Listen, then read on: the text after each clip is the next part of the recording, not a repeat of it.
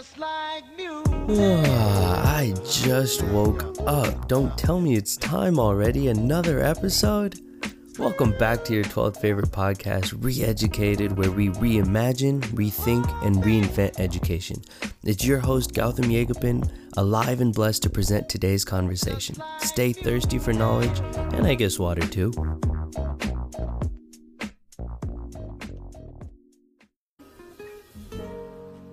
Hello.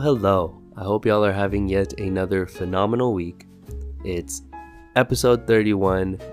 Happy Valentine's Day, and today we have an extremely special guest, Dr. Stephen Marche. He is a novelist and essayist, penning The Next Civil War and The Hunger of the Wolf in 2015. He has written opinion pieces and essays for The New Yorker, The New York Times, The Atlantic, Esquire, and The Walrus. He received his doctorate in early modern English drama from the University of Toronto and was a professor of Renaissance drama until 2007. Today's episode is our second on the ChatGPT installment, in which we discuss Dr. Marche's piece on The Atlantic called The College Essay is Dead. We discuss the importance of writing and its elements that are inherently human, making it difficult for computers to model, transitioning into more abstract concepts covering the limits of AI and the future of education. We then discuss the divergence of the humanities from the hard sciences in universities and the impacts that this form of education can have on its students. I wanted to begin this conversation by understanding the importance of writing in English. I hope you enjoy this conversation as much as I did. Here you go. When I think about English, for example, the way a lot of my early education was built on is you should be good at English so you can write good essays. You need to write good essays so you can get good grades, and you need to get good grades so you can get into good colleges, which kind of took away from a deeper sense of meaning and value in language and communication in itself. And so if ChatGPT is able to, let's say for any school essay you need to write, it's able to come in and do that for you. As an English professor, what would you say is like the real meaning behind writing? Why is writing such a useful thing regardless of getting into college or regardless of any of those things? Well, we only tell students that because we can't tell them like this is actually a way to get you to learn how to think, right? And to get you to learn how to communicate information and also how to analyze data, how to analyze sources, how to analyze texts, right? Like we don't tell them any of that because, they'd be like, well, I don't care, right? We tell them, no, you better be scared because you won't be able to get good grades or you won't be able to write things in business or so on like that.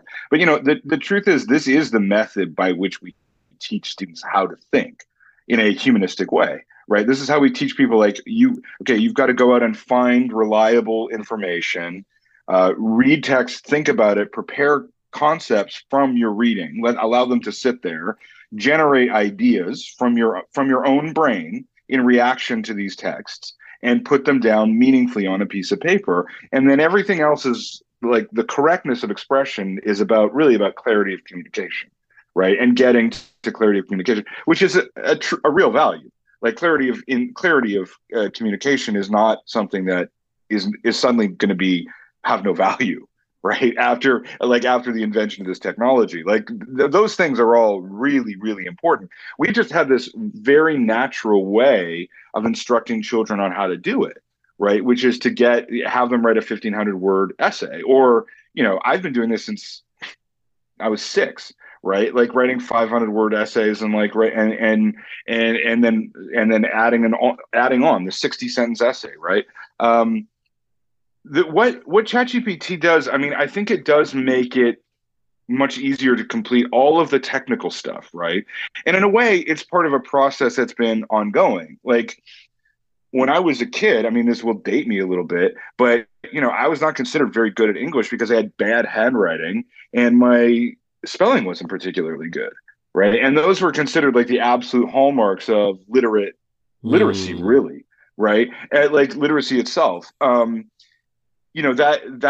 That ended with the rise of word processing, right? And it permitted people who, I know several major writers who are journalists and so on who are dyslexic, and it allowed them to flourish in a way that they would not have before. And similarly, I think ChatGPT is going to it takes out the technical aspects of this, the technical aspects of composition, which are very hard to learn. And I think of this as like the introduction of the pocket calculator, right? Like the pocket calculator doesn't mean that you do away with arithmetic, and it doesn't mean that you do away with math. It doesn't mean that math ends. It just means that, the arithmetic, there's a certain stage we're getting at very highly advanced at certain levels of arithmetic is simply not what mathematics is anymore.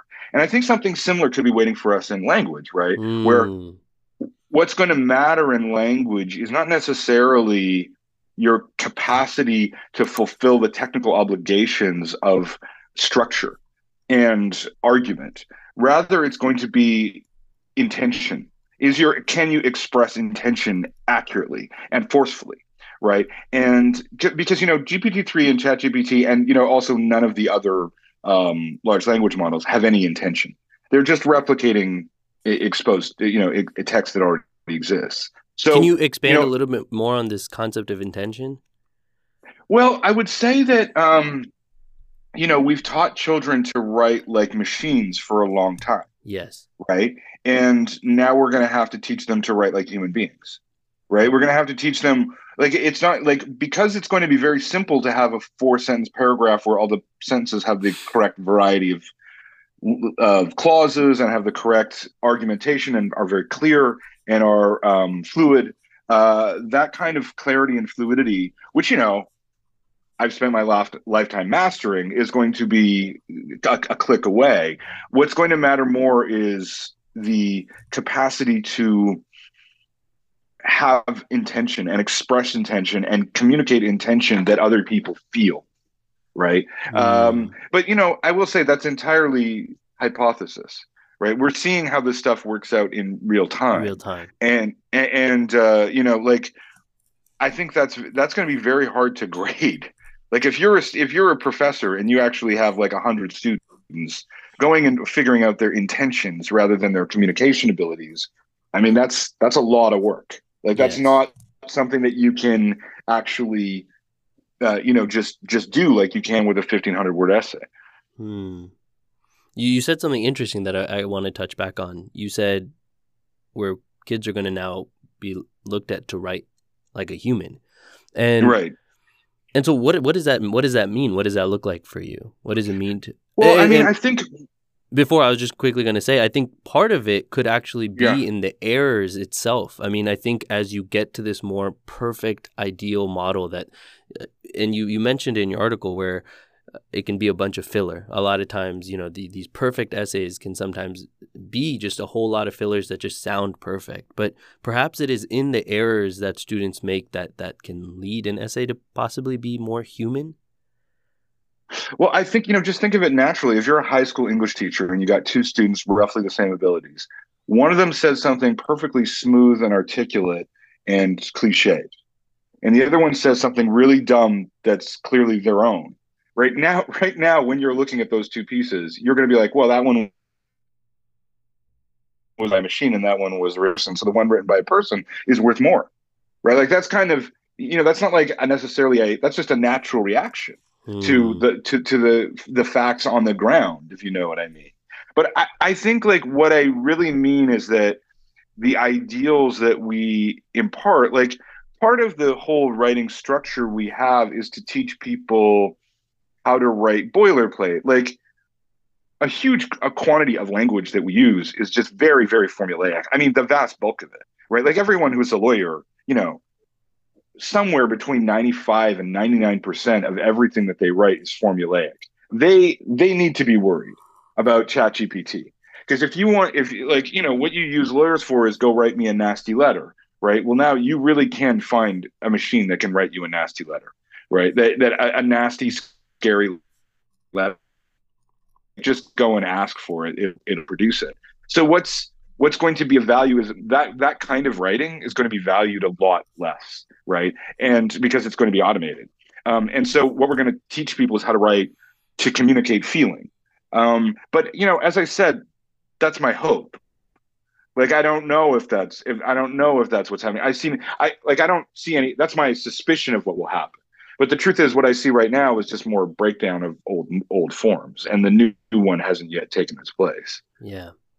And I'm curious, as someone who writes a lot, let's say, Hmm. and I've heard a lot of people talk about this. If we build legislation and if we build, practices in education to accommodate ChatGPT 3.5, we Hmm. are already going to be behind when 4 or 5 or 6 comes out, and it's significantly better.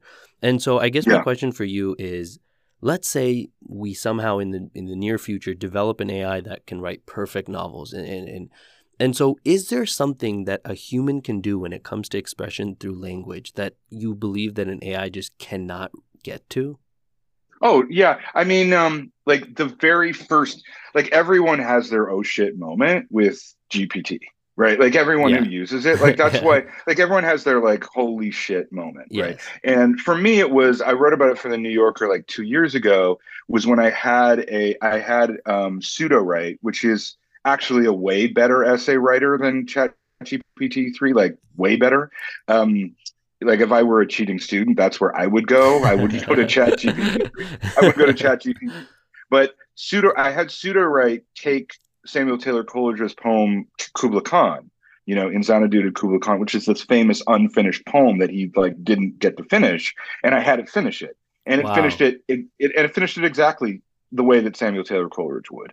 And if you told me that Samuel Taylor Coleridge had written that, I would have absolutely believed it, right? Wow. So when you yeah, well, exactly, so when you have that, the thing about these machines is that they obey Morovich's law, which is the more complex a system, the easier it is for a computer to do. The simpler it is, the harder it is for it to do, right? Almost all artificial intelligence obeys that law, and it's not an exception um, for large language models. So like one thing it can do is write like Samuel Taylor Coleridge, right? Like and get all the etymologies of the words right, and like not be out of place historically, and do all of the historical things correctly.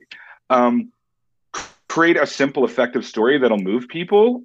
It can't do, right? Or I mean, I've never seen it do it, right? I've never seen it master the most basic human aspects of this, right? So there, like, what you're dealing with here is something akin to a pocket calculator, right? A pocket calculator cannot ask questions, right? It cannot do high level mathematics. It can just help you do high level mathematics. And similarly here, like it can help you write, and it can help you write incredibly cool things. Like, I'm working on a prompt story now, which will be an infinitely regenerative story where like we just trained these prompts, and it's going to recreate the story differently every time with different language and images, forever. Like it's capable of really, really cool things like that. But you have to ask it the question, right? Like you have to be able to postulate what is important information. It doesn't Mm. it's just a machine. It's just a series of instructions, right? One of the things here is that our own language around language is so poor that we don't really have the terms to deal with what we're facing, you know and that makes it seem much more powerful and also much less powerful than it is, right? Like it can do Mm. things that people don't quite understand yet, but there's also like a lot of things that it really can't understand. And it can't I mean it doesn't understand at all, but it can't really, there's some things that it can't do, and when you get to palm, which I've seen, which is like 540 billion parameters, that's Google's large language model, that is totally, I mean, it can do low level chain reasoning. You can talk to it, it will remember things as if it were a child, right? Wow. And that's I saw a really, post about it actually. It was quite impressive. yeah, that was probably by me. Like it was well, if it was in the Atlantic, it was. Okay, yeah. I wrote about it in the Atlantic. But the yeah, like it's a very, very strange and mysterious and magical it has magical properties. But you're going to have to, like, just like a pocket calculator cannot even ask mathematical questions, these technologies are not going to be able to ask questions. Do you know what I mean? They're not going to be able Mm. to, create narrative worlds. They're not going to be able to do. I mean, I guess they could, as long as you tell it exactly what you want it to be. But Yeah. what to say, what is worth saying, that's not something they can do. Hmm. Have you spoken to artificial intelligence engineers of what they think is the final capacity of AI, or is this more Well, for they what have the no idea what's going on, yeah. right? Like they have I've spoken to extremely brilliant engineers like the Google DeepMind people who were working on Mm, Palm, the guys who did Cohere, Aidan Gomez, who was the inventor of Transformer, like one of the inventors of Transformer, who did it when he was 19 on like break from university, and like they're as shocked as everyone else by the results, right? Like you go and ask them, well, why is it capable of chain link reasoning?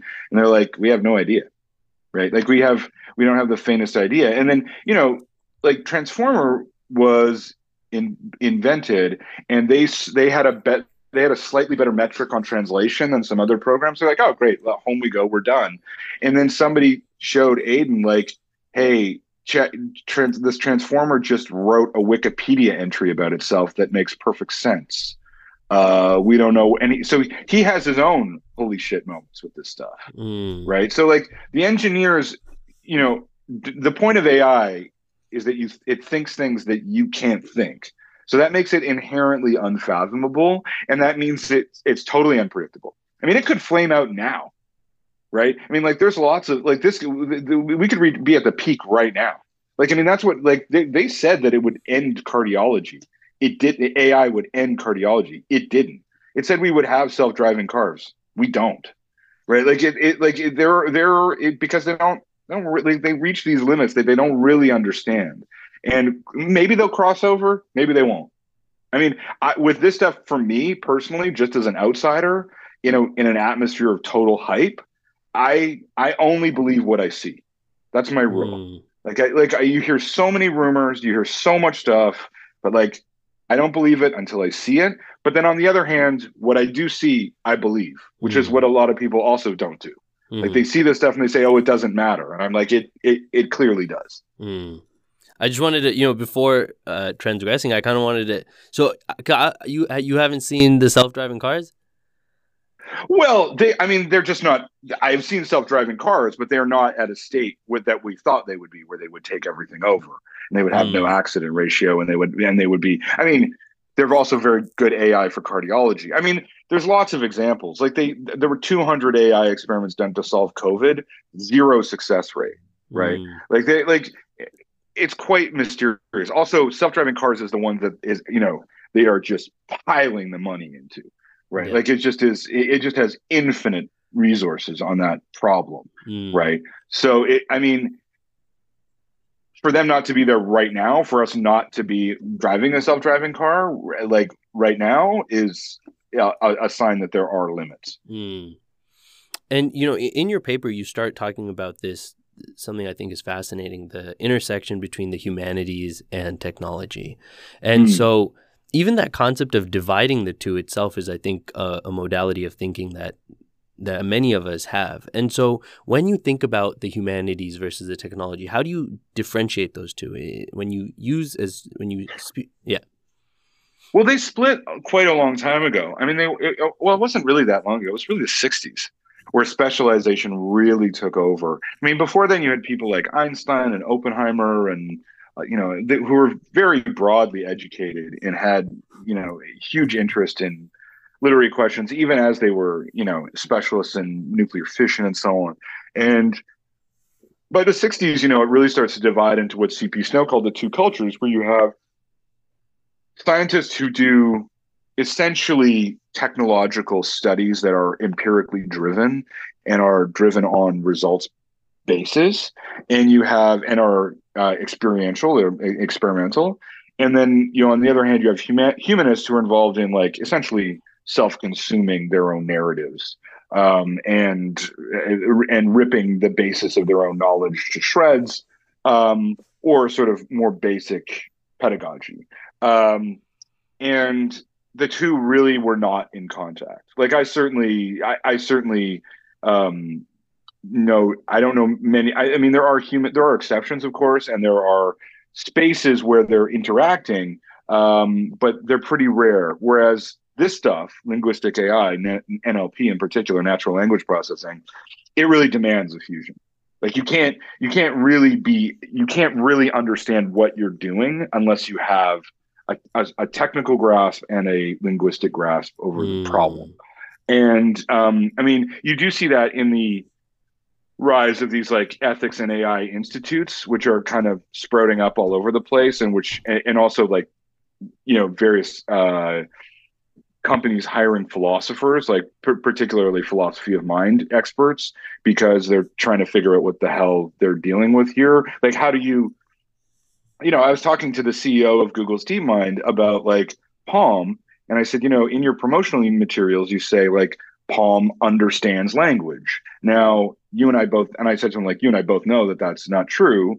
And he was like, well, that you're right, but what word are we supposed to use when you say to this program, speak eloquently, and it understands what you say? Or you say to it, right leg roll doll, and it says what you say. Or we say to it, describe, the most popular pizza flavors in Bengali, and it understands what you Mm. say. We don't really have the language for negotiating those distinctions, and that's why we actually need these philosophers. Like there is a terrible divide between humanities and STEM. The humanities, of course, are in sort of general rot and are decaying pretty rapidly at the moment where they're actually probably most useful. Like at the moment they could be most useful, they're totally unprepared, typically. And and they are going to be necessary for this particular kind of technology to develop, for sure. Mm. I think that concept you just talked about, even using the term understand, is actually a really interesting one, and in having to Yeah, define what that actually means. Like, what does it mean when a human understands something versus a computer, for example, understands something? Or exactly. are they similar? And so if you had to imagine an ideal university or an ideal school where both of Hmm. these disciplines are, it's a very interdisciplinary standard, what would be different, do you think?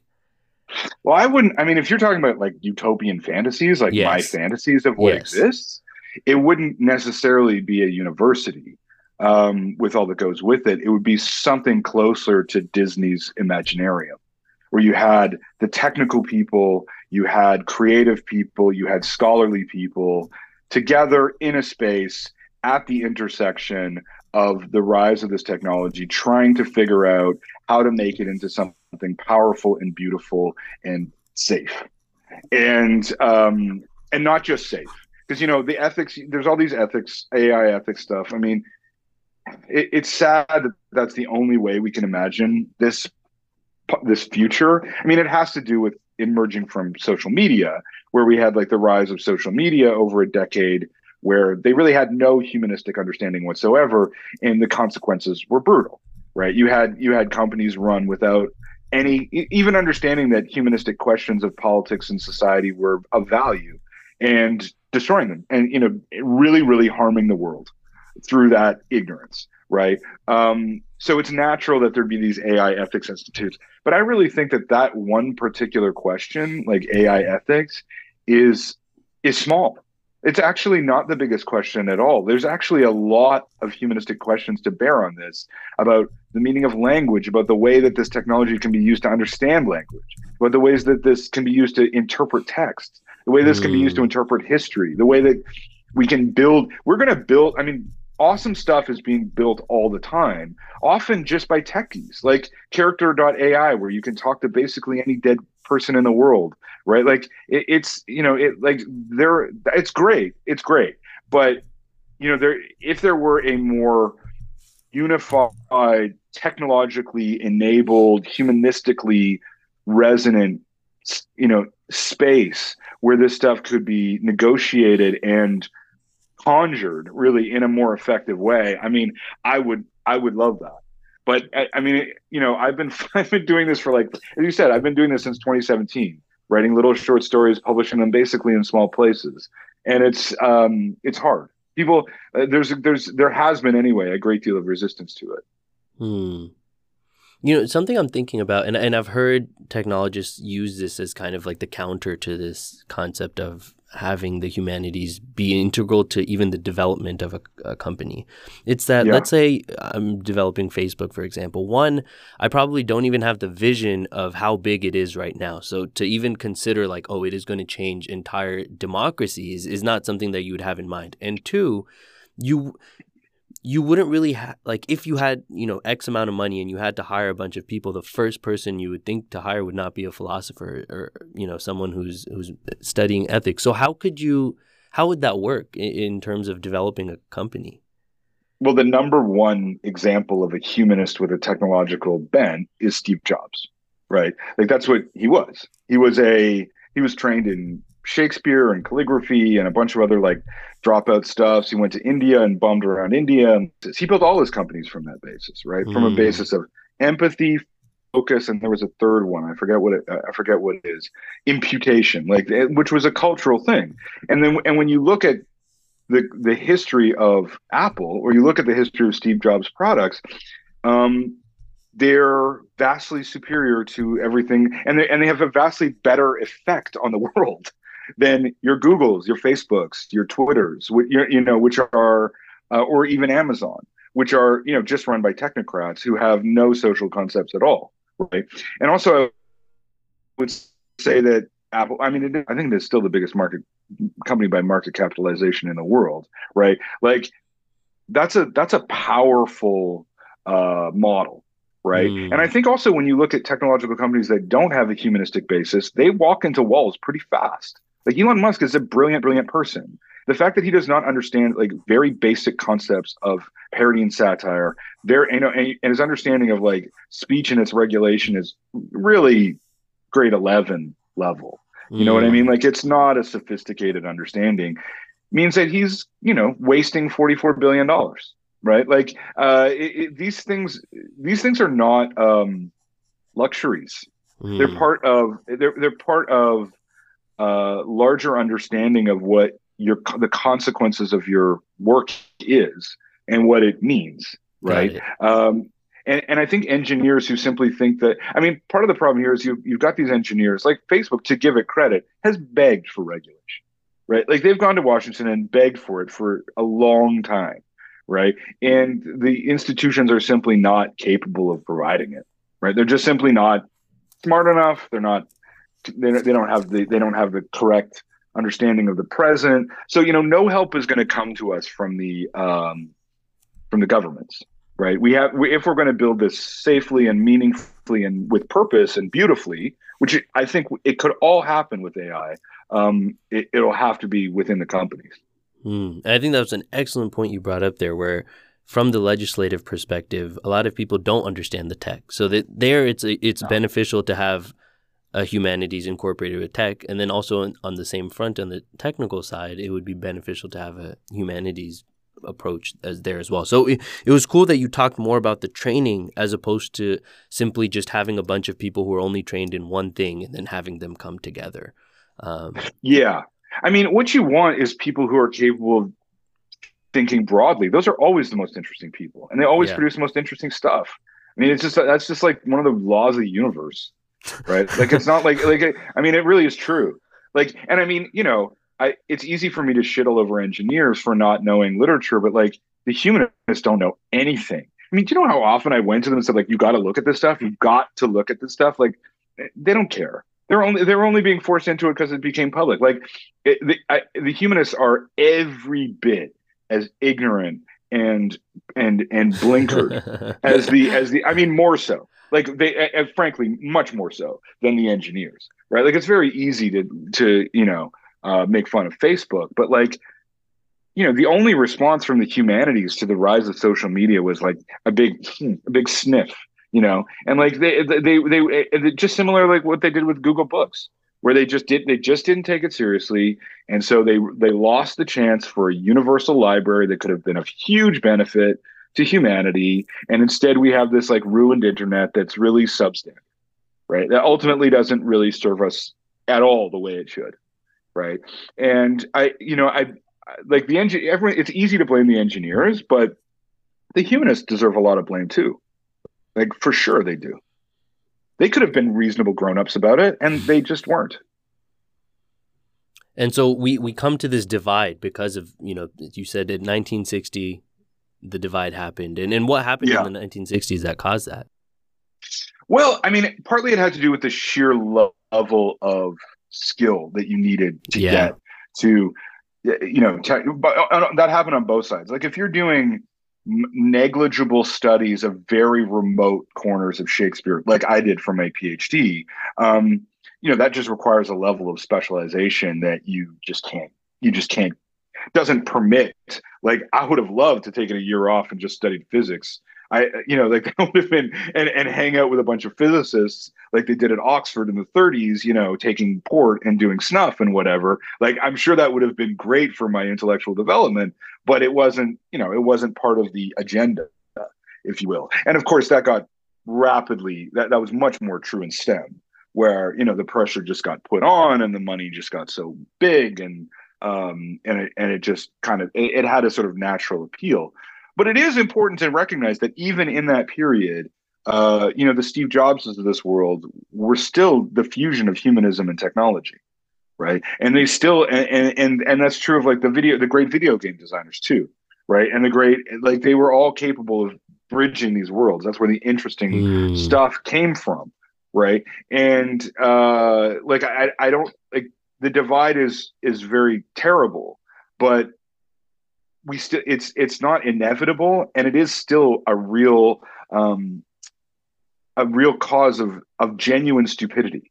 Like it's not the kind of thing where it's like, well, that's just a new way. It's like, no. It actually, you need both. You really do. Got it. And so I have a lot of people come on here who have different backgrounds. And so if they, let's say, studied physics, they come and sometimes talk about how their learning of physics helps them either understand the world, navigate the world, or some of the big philosophical questions they get from their studies.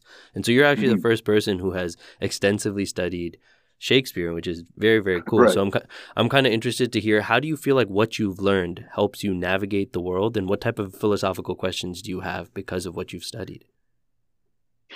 Geez, I mean, I'm like I did do my PhD in Shakespeare, and of course Shakespeare is like extremely rich, right? Like he's like the richest writer of them all. Like the sheer density of possible interpretations in any Shakespearean text are so intense that's why he's still studied so widely, is that what you learn from that is how to enter the infinity of a text. Right. Like if you go, you can just know that inside of this text is just a limitless amount of meaning that you can go in and find if you go and look for it. Right. So that in itself is a powerful knowledge to have, that exists. Right. That like there are texts where they're just literally infinite. Like you just cannot get to maybe not literally infinite, but you can't get to the end of the meaning. Right. And so that offers you both the ability to analyze things in depth as possible, but also an understanding that the greatest texts and the greatest human moments are kind of fundamentally mysterious and have something at a remove in them that you're never going to get to the end of, and that you have to respect that, right? That there's a kind of darkness that you're not going to pass into, right? And so that is sort of a basic training for observation, right? Which I think is what I took from it as a major skill, like how to observe text, how to parse meaning, and how to see things, and also to know what you're not seeing. And just because you don't see it doesn't mean it's not there, right? And those things are very powerful abilities. But I always found with the humanities education, it's never what you actually study that is what gives you these gifts for life. Like, I mean, the most important course I ever took was like a random course on Aristotelian methodologies in the 17th century prose writers in England, right? Which is essentially pamphlet writing, and people like Thomas Browne and Robert Burton. And the method of argumentation they had there, logos, ethos, pathos, that's how I make my living now. That's how I make my living, right? Is like doing the argumentation that I learned in that random class in 2001, right? Like, so I think Steve Jobs talked about that too, how it's like, he took calligraphy. If you were to say, what is the purpose of my calligraphy class? It would not be, I'm going to design the iMac. But that's what, I mean, Mm. that's what did it, right? Like he had this class and he suddenly learned like, okay, the thickness of a line is really important. Like it's not like like the thickness of a line is not something that you should just treat casually. I'll throw it up and see whatever. It's like that the line at the top has to be the exact right thickness, or the whole effect will be ruined. Or like and so I think that's one of the things that a humanities education can offer is these kind of serendipitous moments of exchange. I think that happens in the sciences too, though, all the time. I mean, I talk to people all the time in the sciences who are like, I mean, GPT-3 is a perfect case in point. They were trying to improve a translation model a little bit, right? Like that's how they got the transformer. It's like, yeah, well, oh, this will help with they improved the translation metric by 3%. Then they suddenly discover it's writing Wikipedia pages about itself, right? This is not something that they were doing this out of pure creativity, and then this future industry emerged from it. So I don't think people shouldn't be. I think it's a real mistake to be systematic in your education. Like I think you should pursue weirdness and things that you are attracted to for reasons you don't really understand, because those are kind of where the richest parts of it come, I think. Wow.